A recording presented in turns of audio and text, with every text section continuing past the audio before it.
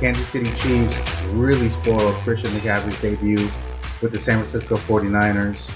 Somehow, someway, the New York Giants, the New York Jets, and the Seattle Seahawks are rolling this season. But let's kick off It's a Football podcast this week, talking about how disappointing the Tampa Bay Buccaneers and the Green Bay Packers are. How's it going, everybody? I'm Savid Dean, joined by Tyler Dragon. We're your NFL insiders with USA Today Sports. Tyler, I'm so disgusted by Tom Brady and the Buccaneers, and I cannot believe Aaron Rodgers and the Packers, man. I don't like betting against Aaron Rodgers. I'm betting against him every week for the rest of the year, Tyler. How are the Packers so bad? How are the Bucs so bad?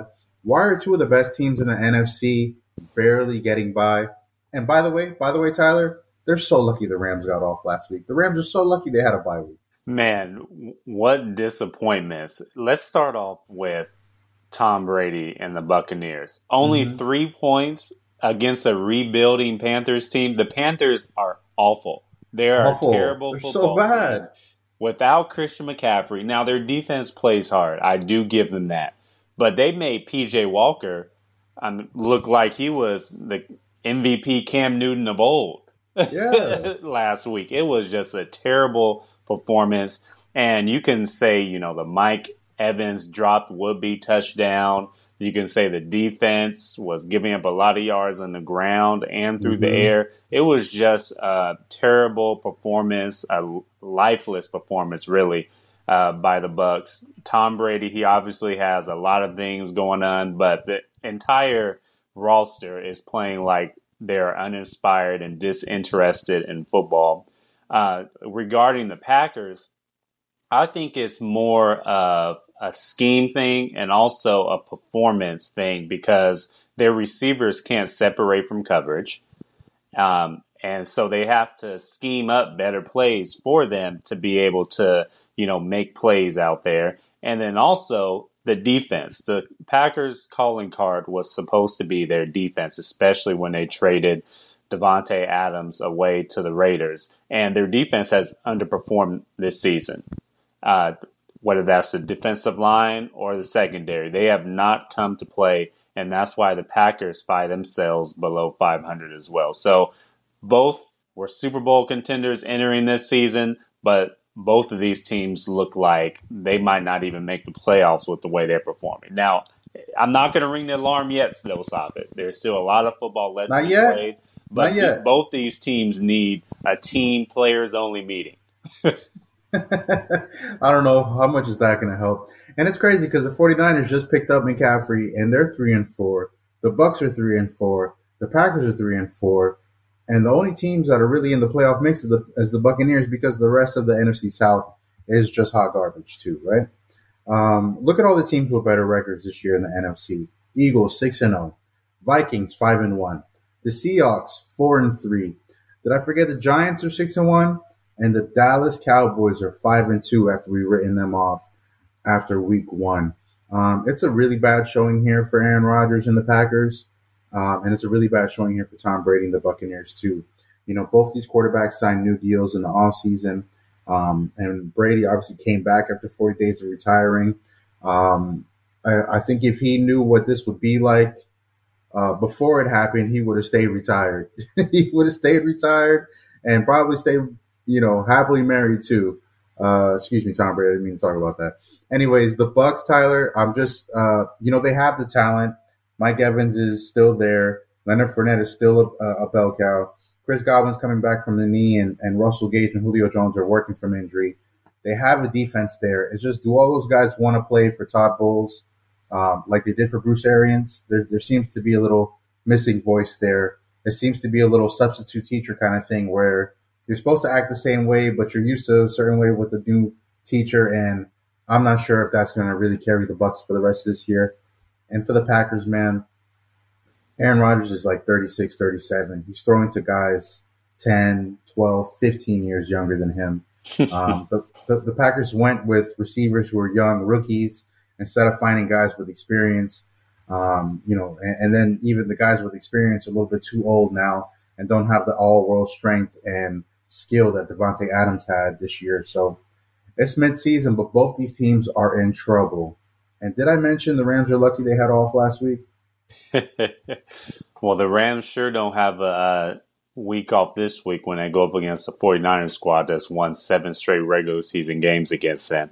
But to your point, I will say the Bucs, their offensive line, especially the interior of their offensive line, is below average. They have been getting beat a lot this year, and that's one of the reasons behind Tom Brady's struggles. And the defense has underperformed just like the Packers defense. Todd Bowles is a defensive-minded head coach, and that defense, which is playing a lot of their players that were in the Super Bowl, minus, Ndamukong Suh and a couple other players, but you expect them to perform at a higher level and to be able to help them win games, but they haven't. And the Packers, I really don't like how Aaron Rodgers called out his teammates. He's thrown them under the bus a couple times. And yes, Aaron Rodgers is a Hall of Fame quarterback, arguably the best quarterback in football right now. But it's not like he's playing really good football either. I mean, he's underperforming as well. And for him to call out his teammates, I thought that should have been handled behind closed doors. Yes, you can call them out in team meetings and in practice, but to go on a podcast and TV and call out your teammates, come on, you should be a better leader than that. Ooh, Tyler Dragon calling out Aaron Rodgers for his leadership. Yeah. It's a I don't like betting podcast. against Aaron Rodgers. I'm going to have to bet against Aaron Rodgers every week for the rest of this year, man. You know how much money people lost this weekend because they picked Tom Brady in the Bucs over the Panthers and probably parlayed it with the Green Bay Packers over Washington, and they both lost. I'm not one of those people. I'm not speaking from experience. I just want everybody to know for the record. I'm just talking about some other people that could have lost a lot of money this week. I think you lost some money, Safed. I see it. I see it in your face. I think you lost some money. No, I don't bet on NFL games. Oh, okay. Don't do it. Okay, Calvin Ridley.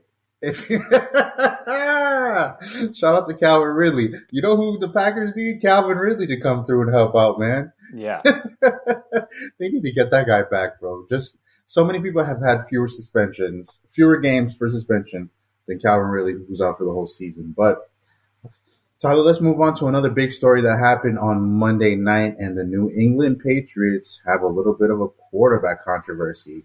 Now, first of all, I don't know why we care about the New England Patriots. I'm so sorry to our colleague Richard Morin at USA Today Sports Plus. And he actually wrote a pretty decent column on the fact that Bill Belichick has been so coy in examining this and commenting to the media about how he feels about both Mac Jones and Bailey Zappi, the third-string quarterback who came out and just essentially stole the job.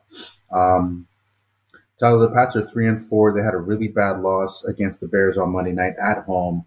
And this is after they won on the road and had some really good wins with Bailey Zappi as well. But Bill Belichick is classic Bill Belichick fashion, not saying too much, being too coy. And I think the biggest statement that came out of the Patriots locker room was from receiver Jacoby Myers when he said, not even as a football player, it's tough as a man to see somebody who works so hard get that kind of treatment. And he's speaking about Mac Jones losing his job on Monday Night Football. Tyler, what's your assessment of all this, man? So, Bill Belichick and the Patriots, they're known for keeping things in-house, real tight-lipped, real secretive. But this year, it has a feeling like things are kind of unorganized in New England. You don't know really who the offensive coordinator is, who the play caller is. It's Matt Patricia. We know that, but there's a gray area. You feel me? And then even defense coordinator. We know Bill Belichick really handles the defense, but there's a whole lot of gray area with the New England Patriots. And then that Monday night game, it really shed light into that because then Mac Jones, yes, he was underperforming. He did not play good. No. They yanked him a little bit too quick, in my opinion, after one interception. Bailey Zappi comes in.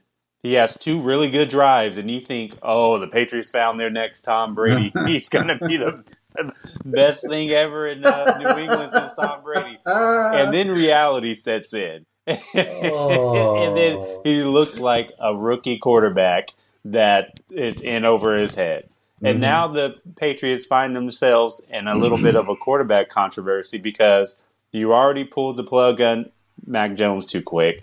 And then Bailey Zappi showed you who Bailey Zappi is, which is an okay quarterback. He can have his moments, but he's not ready to start right now. So overall, I do think the Patriots will go back to Mac Jones, but it just has a feeling in New England like they are disorganized and they really don't know how to handle certain situations because, I mean, they're in between rebuilding and trying to be a playoff contender. And that's really a place you really don't want to be as an organization, especially when you have a lot of players on your roster that you really don't know how they're going to perform and if you can rely on them, not only in the present, but in the future, if you can build around them. And that just even goes for the quarterback position, which is the most important position. Mac Jones or Bailey Zappi, who are you going to go with? Now, I do think they're going to stick with Mac Jones, but the Patriots, they really have to figure out how they're going to move forward in this post-Tom Brady era because they really haven't figured it out right now. They have no identity on offense since Tom Brady left the building. You're right, Tyler. Look, Bill Belichick has already had his first losing season. That was during 2020, so that was Brady's first year gone. They were 7-9. Last year they were 10-7 and got all the way to the playoffs where they lost to the Bills in the AFC title game. Mac Jones was playing good enough then, right? I think teams have figured out Mac Jones. I think teams have figured out the Patriots. And I've seen this kind of disorganization before here in Miami under Brian Flores, who was doing the same thing with offensive coordinators, having guys who shouldn't be calling offensive plays. Then when people are looking to blame the guy calling offensive plays, you hide who's calling it because you don't want that person to have criticism with doing the NFL job, right? And then there's the coyness of everything. You know, you're not going to say if an injured player is going to play this week. You're not going to say who's going to start a quarterback this week. You're really thinking everything that you're doing publicly is going to be seen or heard by the opposing team before they play you. And you're trying to keep it all under the vest before Sunday. And you're hoping that if I don't tell my quarterback on Friday or if I don't say it out loud, you know, the team's going to have to prepare for both guys. And, oh, man, it's going to make the preparation harder. And really, it's not too hard to kind of unfold here, man. Matt Patricia shouldn't be calling offensive plays. Bill Belichick needs a little bit more organization, like you said. He needs to figure out his coaching staff. You know, there's too many people. He's got two of his sons, got two former coaches. There's really no outside blood. There's no new energy. There's no new thoughts. Everybody's just a bunch of yes men to Bill Belichick, and deservedly so. But Belichick can only coach that team as well as he can for so long. And I think he's kind of hitting a wall here with these quarterback situation because when you go from having the greatest quarterbacks all time to everybody else, it's a very, very different thing. And Bill Belichick and the Patriots are going to learn that lesson the hard way, it seems, this season. Man, did I just land that sticking point right there or what? Yeah, I have nothing to add after that. The Patriots are a terrible football team. I know we spoke a little bit about the Buccaneers, Tyler, but I just wanted to go back to this really quirky story that we saw this week. Mike Evans, star receiver for the Bucs, after a 21-3 loss to the Carolina Panthers in Carolina, was called by two NFL referees as he's heading to the locker room and asked to sign a piece of paper or a piece of something out of the referee's pocket. And Mike, just willfully obliged, no problem, signed it, but there was a reporter in the tunnel, and there was video in the tunnel of two referees getting what looked like an autograph from a player after a game. Now, Tyler, I would have a little problem with this if it was a game the Bucs won, but they lost. They lost the game. I just can't believe this happened where we're having referees asking players for autographs, and not even that. The NFL said none of that happened. Yeah, I wish that referee would have thrown a defensive pass interference when Mike Evans dropped that would-be touchdown pass. I know. It would have helped out the game, right? It made it, we would be talking about the Patriots the Buccaneers so much differently. Right. But in fairness, NFL Network did report that the referee approached Mike Evans to exchange contact information because they know a golf coach. And so Mike Evans wanted some golf tips. And Mike so Evans that's wanted golf? Yes. So that's why they exchanged contact information so he can give it to the golf coach to help Mike Evans in his golf game. Now, that's what NFL Network was reporting. I cannot confirm that. But that is what they said. That don't seem like a report. That seems like a little playful, very playful It is a bad look. It is a bad look. Now, to your point, though, the Bucs did lose. And it's not like Mike Evans got any favorable calls. So that is good. That does the NFL dodged a bullet there, because if Mike Evans had a whole lot of pass interference go his way and all these penalties, defensive holding calls go his way, it would have been looking real suspects of it. Mm-hmm. And now we got to look out and see if these refs are going to be covering any Bucs games this year. Right. Or any NFC South games. If they're covering the Saints don't get a call. Who knows, right? This is a horribly bad look. Yeah. And the refs, it's not like they see anybody standing there with the phone that can record them, not knowing anything. I don't know. Mike Evans said it was about golf. It seems like the really playful thing to say after the fact, but the NFL said in a statement, the interaction did not result in an autograph. And all the referees were reminded of proper protocols to have during games. This is just so ugly for the league, Tyler. So ugly. Especially for the NFL to come out with a statement and say it's not an autograph when we see a piece of paper being signed here. Like, the NFL just does. This is another thing where we saw this in the Dolphins report about Steve Ross and the tampering. And God forbid we see what's in the Washington workplace report and what the NFL finds from that. And now we have to take that as word as bond, right? Afterwards, is there really transparency here, or is just cover up after cover up after cover up here? What's really going on? It's not a good look if a referee's asking for an autograph, and it's not a good look if a ref makes a call the right way or the wrong way, man. All right, joining us on It's a Football Podcast is Nate Davis. He's our colleague at USA Today, one of our many NFL reporters. Nate, how's it going on your side of the world, man? All right, Safed, how are things in Florida? I'm doing good. We're doing good. I saw your Bears got a nice win over the Patriots the other night.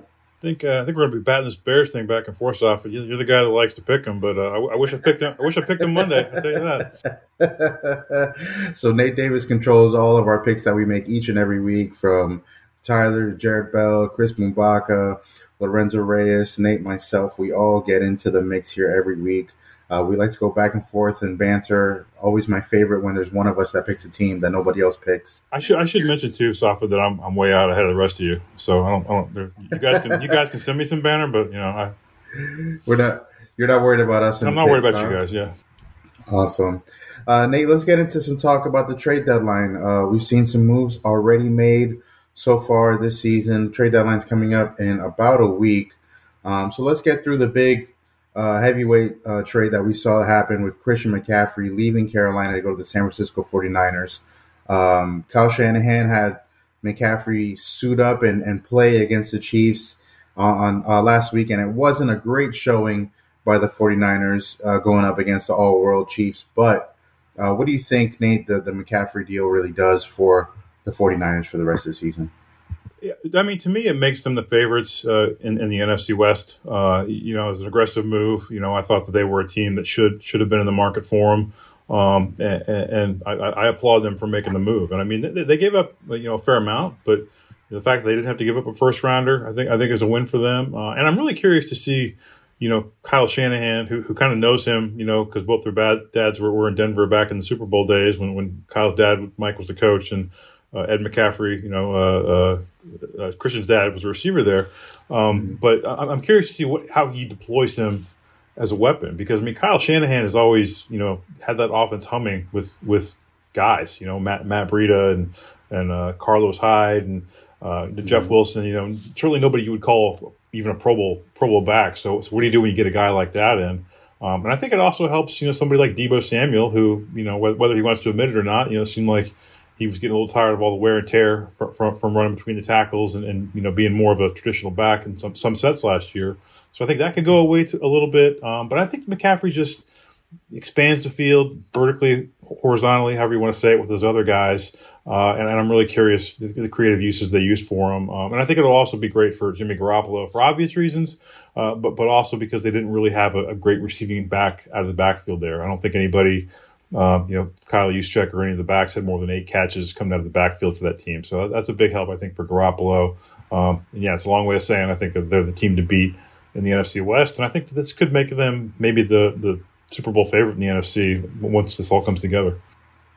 Yeah, Nate, you bring up something that I hadn't really thought about as we saw Deebo Samuel flex all of his muscle to negotiate for a new contract this offseason. Said he didn't want to play running back again. Well, now the 49ers have a running back, and it's going to hurt his negotiations if he wanted to go back to the table. But, I agree with you. When the McCaffrey trade happened, I kind of said this. I said, the 49ers, they're up there with the Eagles now as the best in the NFC. And it just so happens this is a season where the defending champion Rams, the former champion Buccaneers, and then Aaron Rodgers and the Green Bay Packers are all having down seasons so far as we start this year off. They're all kind of teetering on 500 right now. Each of those teams has their own respective problems. And for the 49ers to go out and make this trade and boost their offense like this, you mentioned Garoppolo, you mentioned Deebo, Jeff Wilson Jr., you got Brandon Ayuk as well. And let's not forget George Kittle when he gets into the mix. This is a very, very formidable offense in San Francisco. And let's not forget they haven't had Trent Williams for a few weeks. He's going to come back and, running Christian McCaffrey behind that wall of a man. I mean, it could get scary. Yeah, it could definitely get scary for San Francisco.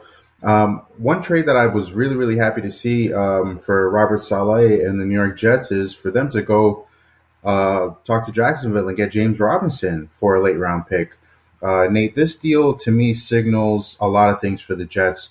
We see them; they're at the top of the standings right now. They're 5-2, so ahead of the Dolphins and behind the Bills in the AFC East. But I mean, for the Jets to be 5-2 in the second year of their rebuild, I don't think Robert Saleh thought they would be that far along this season. Joe Douglas, the GM, didn't think so, maybe as well. And with Breece Hall going down, their star rookie running back, getting a running back like James Robinson, who saw his usage go down in Jacksonville thanks to Travis Etienne, I think it's a deal for the Jets to try to stay in the mix and try to compete this season. Yeah, I guess Robert Saleh is going to have to get some receipts from you, Safin. But I think to your point, yeah, I think the main thing it says to the Jets players is that we believe in this team and we think you're good enough to make the playoffs. And I don't think anyone expects James Robinson to come in and replicate what Breece Hall was doing in his rookie year, but by the same token, I mean, you got to feel better about your backfield situation, knowing that you have an established guy like that. He's going to be a restricted free agent after the season, so the Jets will have the option to keep him beyond this year, contractual control if they want to. To me, the one thing that kind of gets lost in the mix is that they also lost Elijah Vera Tucker, who could play anywhere on the line for them, from pretty much anywhere from side to side except center. He's out for the year with triceps injury, so hopefully they can get by, without him. But like you said, I mean, the Jets are playing really well. That talent is starting to come to fruition there. I think to a certain degree, I mean, they caught a lot of teams. Russell Wilson was out. They caught the Browns without Deshaun Watson. They caught the Dolphins without Tua. So there's a little bit of luck involved here for me. But again, you can't deny what you're seeing from that defense. I'd like to see more from Zach Wilson, although I feel like they're really kind of keeping the reins on him to some degree. But I'd like to see Garrett Wilson and frankly Elijah Moore, who we know kind of complained about his role last week despite the winning streak. Mm-hmm. Wouldn't mind seeing those guys get involved a little more, but I think they're just trying to take it slow with Zach Wilson right now. But yeah, if you're a Jets fan, as bad as they've been for as long as they've been, you got to be pretty encouraged. And if you're a Jets player, as well also. So I want to get into your piece here, the 20 players to keep an eye on heading into the Tuesday NFL trade deadline on USAToday.com. But there's one thing I noticed on this list here, and it kind of leads me to a point I wanted to make in our conversation, Nate. There are some teams here that should be sellers at the trade deadline. And so far you got 3 Denver Broncos on your list. We got the Broncos at 2-5. They're heading over to London. And it doesn't look good for Nathaniel Hackett, the first-year coach, or Russell Wilson this season. There's a reason you listed 3 Broncos on this list, Nate. Give us your little insight into why you did that.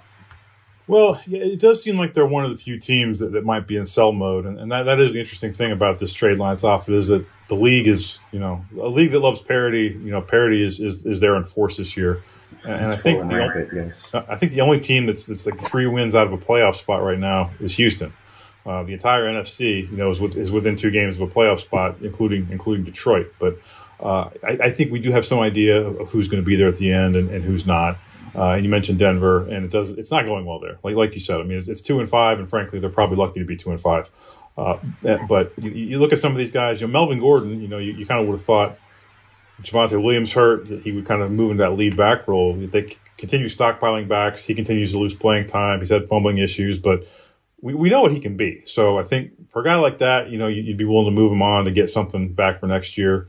Bradley Chubb is another one, and normally you would say you wouldn't let a pass rusher of his caliber go, but he is going into free agency, and the Broncos kind of got back into the mix with Von Miller, this year after renting him out to the Rams. Obviously didn't get him back, but you can always trade Bradley Chubb, try to get him back later. There's also going to be several other good pass rushers on the market next year, but I mean, he's a guy that could probably give you a pretty decent return. You think Von Miller bringing the 2 and the 3 for basically 8 games.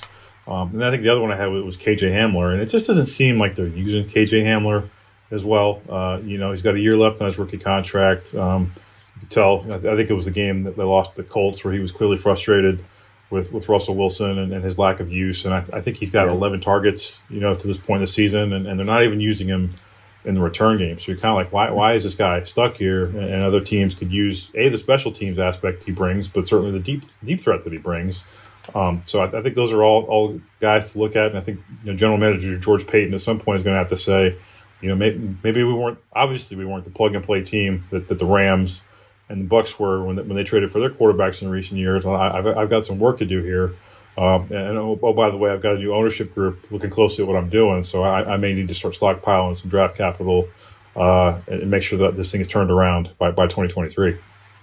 Yeah, the Broncos situation is one that is something that we all should keep an eye on because there's a report out from ESPN that said that Nathaniel Hackett might be coaching for his job in the London game against the Jaguars this week, which is crazy to think about 7 games into his coaching career as a head coach.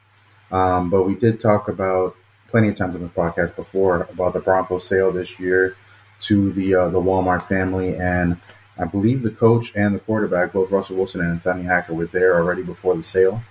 So sometimes but sometimes owners, when they, acquire a team or make a big deal, sometimes they want decision-making in regards to the coach, general manager, players on your roster. I think they're kind of locked into Russell Wilson because they gave him a huge deal, but I'm not sure if they're locked into the GM and the coach. And so you trade any of these guys that you mentioned here, Nate, and you're kind of starting your rebuild over again. But also you kind of have to figure out, are the draft picks worth it? Are you further along than you think you are? So I think the Broncos assumed they were going to compete as early as this season, and unfortunately they have not. Yeah, and that's the big issue is if they think they're in a rebuild, I mean, a lot of those draft picks are gone because of the Russell Wilson deal. So you're really trying to fix it on the fly without first round picks to get this fixed. So like you said, we'll see what ownership does. But I think but after signing the extension with Wilson, I mean they're locked into him for a while. So if they get rid of Hackett, Payton, they definitely got to find somebody that can make it work with Russell Wilson because he's going to be there. All right, Nate, we talked about mostly just the Broncos, really, but some other teams that should be selling. But I want to talk to you about teams that should be making a move. We already seen the 49ers make one, and obviously the Rams lost out on Christian McCaffrey and have a running back situation of their own with Cam Akers. But what are some teams you think that really needs to make a move to solidify their push later on this season? Well, I think you can make an argument for a lot of teams in the NFC, just given, I think we kind of touched on it, that I think the 49ers are going to be there. It's pretty clear that the Eagles and probably the Cowboys are going to be there at the end. But that leaves a lot of room for clubs like, the Vikings and Giants are both one loss, but they could certainly use, I think, help. Obviously, you'd like to see the Packers get another guy for Aaron Rodgers to throw to. It's not generally what their DNA is, but clearly there are issues in that passing game, and they're clearly not turning into a turn around and hand the ball off to Aaron Jones and AJ Dillon 35 times a game. So they leap to mind, and then one other guy I mentioned, in conjunction with this piece, I think the 49ers ought to look at getting a backup quarterback. Just given that they are 3-4, so the margin for error for them is reduced a little bit. But you see guys like Carson Wentz and Dak Prescott get hurt. You got to make sure you got a guy that can get you through 4 or 5 weeks with a intermediate injury like that. And their backup quarterback is Brock Purdy right now, who's Mr. Irrelevant from the 2022 draft. I don't think, if you can get a Mason Rudolph or a guy like that to kind of just make sure that they can get you through a bad period, I think that they would be wise to get an insurance policy to Jimmy Garoppolo, who was their insurance policy. Yeah, that's the point there. Yeah, they're already on their backup quarterback, so to speak, in San Fran. I do like that idea. I do like that thought process as well, because we've seen so many quarterbacks take a dive this year, whether it's, like you mentioned, Carson Wentz recently. Russell Wilson missed the game recently. Tua Tagovailoa missed 2 games in 3 weeks. There's a bunch of quarterbacks here. Zach Wilson missed the start of the season, and now his team's 5-2. For me, I think slowly but surely, as long as this schedule stays as long as it is, this is going to become a 2-quarterback league, 2-quarterback per team kind of league, versus you're just really trying to hope for a franchise guy and ride them out. To go back to our conversation, a team that needs to move, I'm with you 1,000% on the Packers. They need to get a veteran receiver in there, working with rookies and also having some injuries for those guys. Hasn't panned out for Aaron Rodgers. Aaron Rodgers is 10, 15 years older than some of the guys he's throwing to. That's not working out well in this matter. Whereas we've seen, Patrick Mahomes work with some veterans like Juju Smith-Schuster and Marquez Valdes-Scantling. Those moves have panned out a little bit better for the Chiefs versus the moves that the Packers have made to kind of support their receiving group. I think Tampa Bay is going to be okay. They just need to get, Russell Gage and Julio Jones back in the mix. But the Rams have to figure out something on offense. I don't know if it's another receiver. I don't know if it's getting another running back. I mean, I think it is getting another running back, but they're going to need something in that offense, because Matt Stafford and that offense just leaves a lot to desire, a lot left to be desired after the Super Bowl. They really need a left tackle, but those guys are hard to find, anytime of year, much less in the middle of the season. But, I was going to ask you too, Saf. One guy I had on the list was Mike Gesicki, and I couldn't really figure out why they franchised him to begin with. Just because to me he was never a fit in this offense, and at least as you look at it from Kyle Shanahan, and Mike McDaniel bringing it over, but George Kittle blocks a lot and well, and Mike Gesicki doesn't do that at all, and he's hadn't played much. I think he's got averaging 28 yards a game, and he's getting a little bit more looks in the passing game now. But if I were them, A, I'd get rid of the salary, but B, I'd like to get a little bit back for him if I could deal him to a team like Green Bay, as has been rumored, because he's basically a plus size wide receiver. So to me, that's just after bringing in Tyreek Hill, his lack of usage has gone down even more. But I mean, any thoughts on that one? Yeah, definitely. His usage is definitely going down more because he's blocking more than he should be blocking. The coaches before that turned him into a slot receiver, which was great for the offense, but Mike McDaniel's offense needs a tight end to block. I don't know if there's any way for them to bring in an extra lineman. You don't want to have 6 linemen on the field. You want the tight end to be able to block and go out and catch a pass if it's open. But Gesicki's problem is blocking. The thing is, the Dolphins don't have a tight end behind him that could really do much of both. You might have a good blocking tight end, you might not have a good receiving tight end. And Gesicki's a good receiving tight end, but not much of a blocking tight end. I think they might ride it out with him for the rest of this year, but I definitely could see him walking in free agency. I'm not sure what you can get from him. He's a former 2nd-round pick. Maybe you could swindle somebody into a 4th-round pick, but I think he's probably a 5th or 6th in return. You got to think about it too. The Dolphins are also trying to be in the mix this year too, so letting any weapon go out the door is a bad look. But more than anything, if you're going to get a draft pick back, the draft pick's not going to help you this year. It's going to help you next year. So that's kind of where I stand on the Gesicki one. And I think that's where a lot of these teams kind of stand in the mix here. We've seen the Jaguars take a 6th-round pick back for Robinson. We've seen the Panthers take back several picks for McCaffrey. I think those teams are a lot bit more defined in where they want to go.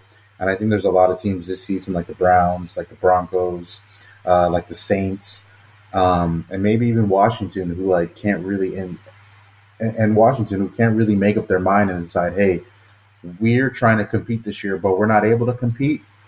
And it's kind of hard for those teams to kind of realize that they should either start to either really sell now or hang on and see what happens at the end of the season. And one of those decisions is definitely not going to pan out good for some of those teams. Yeah, I'm glad you said the Browns too. I mean, I think perhaps the biggest name we might see move is just Kareem Hunt. He tried to get out of there in training camp, and he's playing for a new contract, and obviously you're looking to get so many reps. I mean, he gets a fair amount of reps, but when you're behind Nick Chubb, you're a little bit stuck. So, I mean, he's not the next coming of McCaffrey, but obviously you would have to pay that premium price to get a guy like him. But given he can play every down, I mean, I think that's a guy that could help a lot of teams if you can kind of come to an accord with the Browns that you're not fleecing them, but you're not giving up too much yourself. But he could certainly help put somebody over the top. You mentioned the Rams, and I mean they were in on McCaffrey and they didn't get it done. You would think Kareem Hunt is the type of guy that they could use, particularly given that it seems like they're trying to go their separate ways with Cam Akers. Hey, if you're looking for NFL power rankings, looking forward to NFL picks every week and the latest on the NFL trade deadline, you can check out Nate Davis, our colleague at USATodaySports.com. Nate, thank you so much for joining us at Football Podcast. We always love having you, man. All right, guys, let's get into a favorite segment of mine, Tyler's coaching grades from the week. Now, Tyler does all of his coaching grades, and you can read them on USAToday.com each and every week during the NFL season.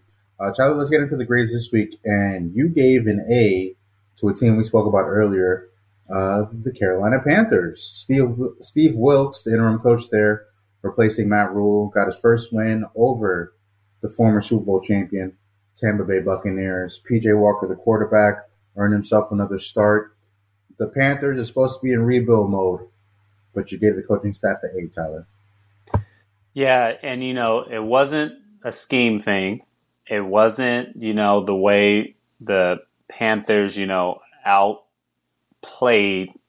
the Bucs. It was, I really was impressed with the way Steve Wilks inspired his team. An undermanned Panthers team without their best player, Christian McCaffrey, and they went out there and just played inspired football the entire game. And they played almost in over their heads almost because Safet, you saw the way the Panthers looked against the Rams. They looked awful. And for them to have that performance the following week without Robbie Anderson, without a Christian McCaffrey, and for them to really beat the Bucs for all four quarters, it was really inspired football. So I gave them A. Tyler, I'm going to disagree with you all the way here, and I'm going to give the Panthers an F. An F? You're supposed to be lining up for the number one pick. Stop winning games, all right? The more games you win, Carolina, the least chance you're going to get a number one quarterback in the draft. You're supposed to be lining up for the top pick. This is why Matt Rule doesn't have a job anymore, because he couldn't get a quarterback. Stop winning. Get your rebuild on track. And the Panthers' defense, they'll just do what the Miami Dolphins did. They won football games and still got the player they want. You like how they did that, huh? But not every team could get a great quarterback like Tua Tagovailoa, top 5 QBR, top 3 touchdowns. What quarterback? Anyways, Tyler, let's move on. Okay, yeah. We got a big matchup in the NFC this week, Tyler. Huge matchup. We got the Giants visiting the Seattle Seahawks. I didn't think this is going to be I think this could be like game of the week potential. Game of the week potential because the Bills are going to slaughter the Packers. I think we know that. But Giants and Seahawks, you gave the Seahawks an A for their win last week over the lowly Chargers. You gave the Giants a B for their win last week. I mean, I could get a B coaching against the Jaguars too, Tyler. Anyways, why did you give the Seahawks an A, Tyler? I really liked how they utilized their run game. They gashed the Chargers for over 200 yards on the ground. Kenneth Walker is a beast. That defense was playing well, intercepted Justin Herbert, your boy, once, and really had the Chargers flustered on offense and took it to them on defense. I mean, on offense too, with their ground game. So that's why I gave the Seahawks an A for their performance in LA, beating down the Chargers. And then, who's the other team? Then we're messing up on this. Oh, the Giants. The Giants. So I gave the Giants a B. Same deal with the Chargers almost and the Seahawks. I really like how Brian Daboll is saying, okay, I know who my best player is. I don't have a lot of receivers in the outside, so I want to give Saquon Barkley as many touches as possible. And did you see how he was making all these defenders miss for the Jacksonville? It was like Jacksonville was diving versus air. Like, what are you guys doing? So the Giants, it was the grade for week 7, but also it's a grade for the whole season. Because Brian Daboll, in my opinion, he might be the coach of the year. And that's because he doesn't really have a talented roster, but he is utilizing and highlighting the best players that he has and putting them in positions to succeed. And that was evident last week. I can't wait to see who wins this Giants and Seahawks game. I think we're going to pick it later on in our picks, Tyler. But if you want to check out more of Tyler's coaching grades each and every week, check them out on usatoday.com. Welcome to Boomer Bust. I'll say a statement. Tyler will say whether it's a boom or it's a bust, and I'll follow up and tell Tyler why he's wrong. Just kidding. Tyler, we got a great statement here. The Atlanta Falcons will finish above Tom Brady and the Buccaneers in the NFC South. Boom or bust for the Falcons? Bust. The Falcons have been playing over their heads. They have been playing pretty good, but bust. I'd also like to take a moment to yell at the Atlanta Falcons. What are you doing? You don't know who your quarterback is? That coach is going to get fired just like the Carolina coaches because you can't tank properly for the quarterback. Bryce Young, CJ Stroud, these guys looking real nice and pretty in college right now, Tyler. Stop winning games, Atlanta. You too, Carolina. All right, we got another boom and bust topic, and I like this one. Brian Daboll is going to win Coach of the Year over Eagles coach Nick Sirianni. Boom or bust?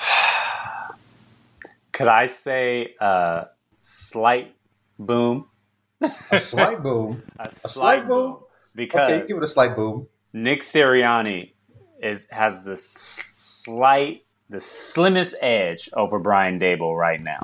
But if Nick Sirianni loses a couple games later in the season, and even if the Eagles win the division, I would give Coach of the Year to Brian Daboll.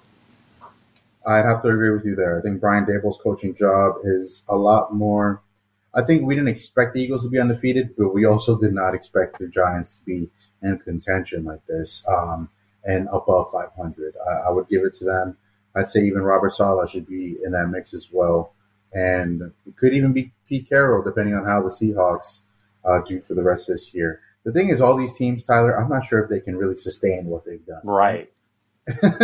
I'm not sure if any of these teams will be able to sustain what they've done. We got another boomer bust topic, and it's our last one, Tyler.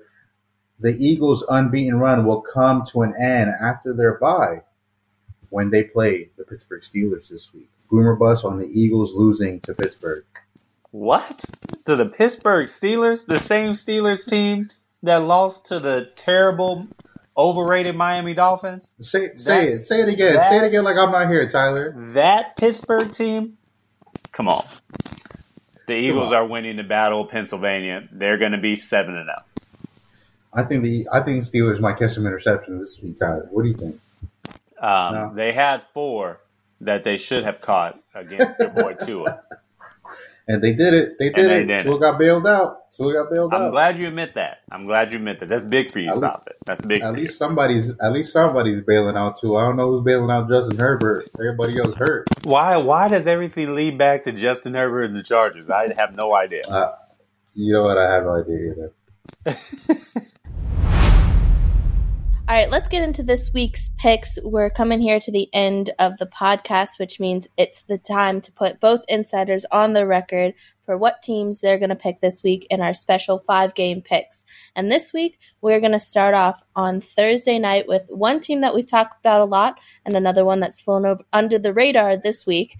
At 8:15 on Thursday, Ravens at the Buccaneers. Obviously, Buccaneers trying to bounce back from that 21-3 defeat against the Panthers. Safid, are the Bucs going to come out with revenge, or are the Ravens going to be able to glide to another win?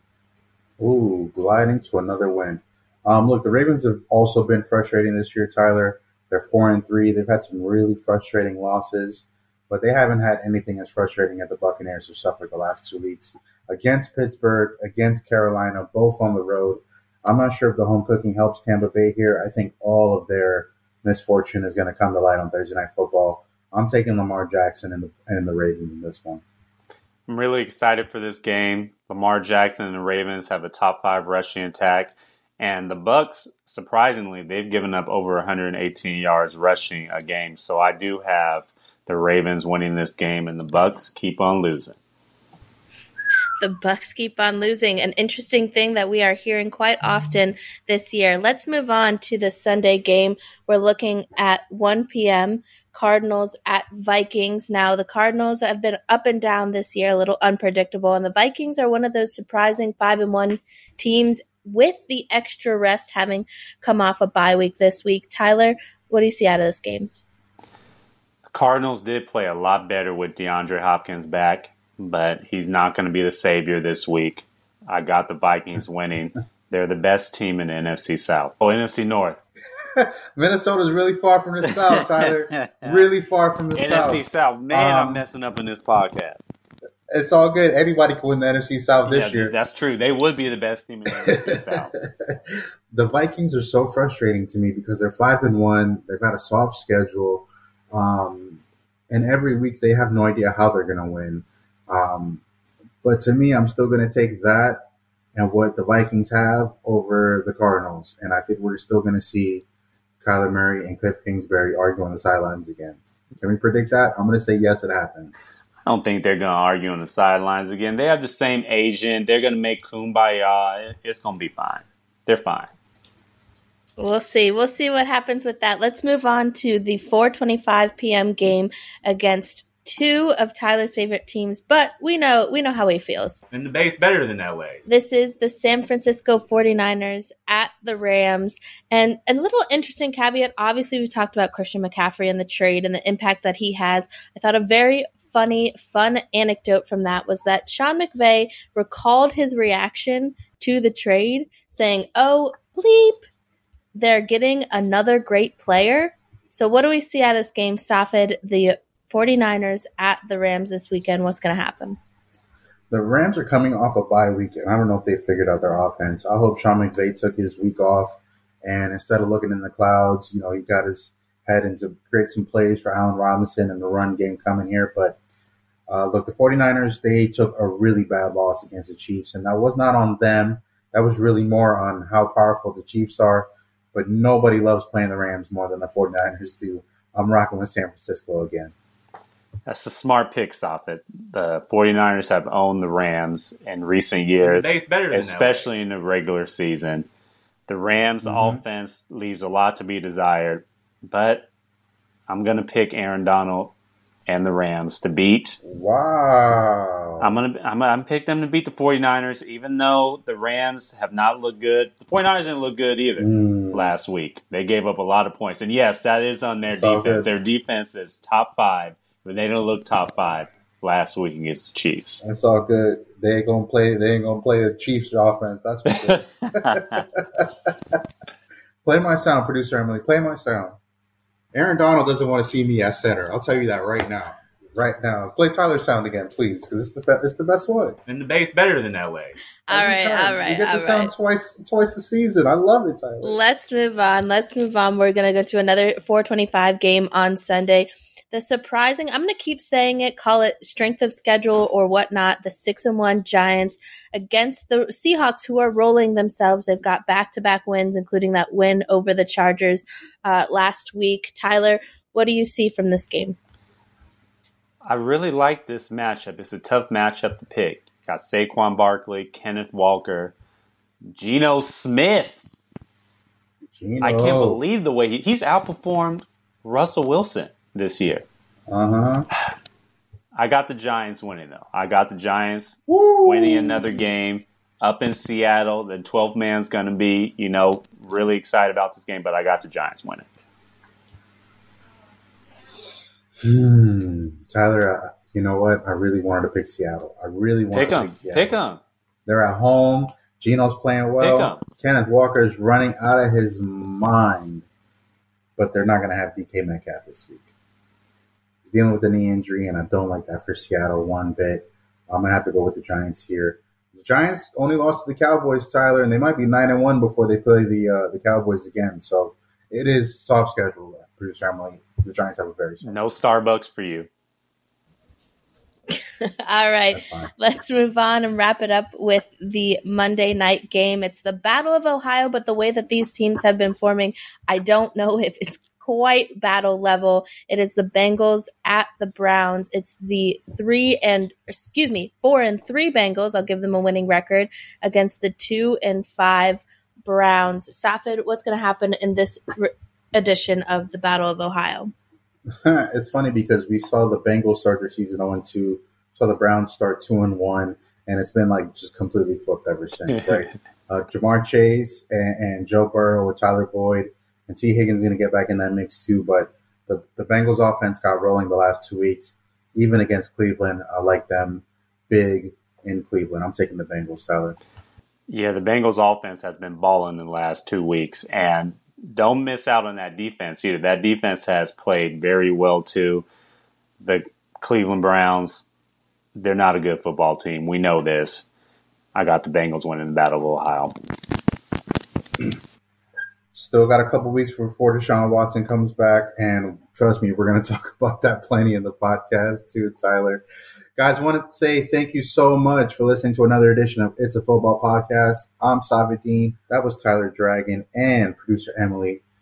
Remember, guys, if you guys haven't already, please download the USA Today Sports Plus app in your Apple Store and in your Google Play.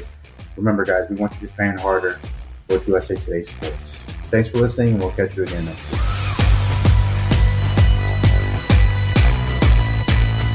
It's a Football Podcast. Find it now on the USA Today Sports Plus app, where the biggest fans fan harder.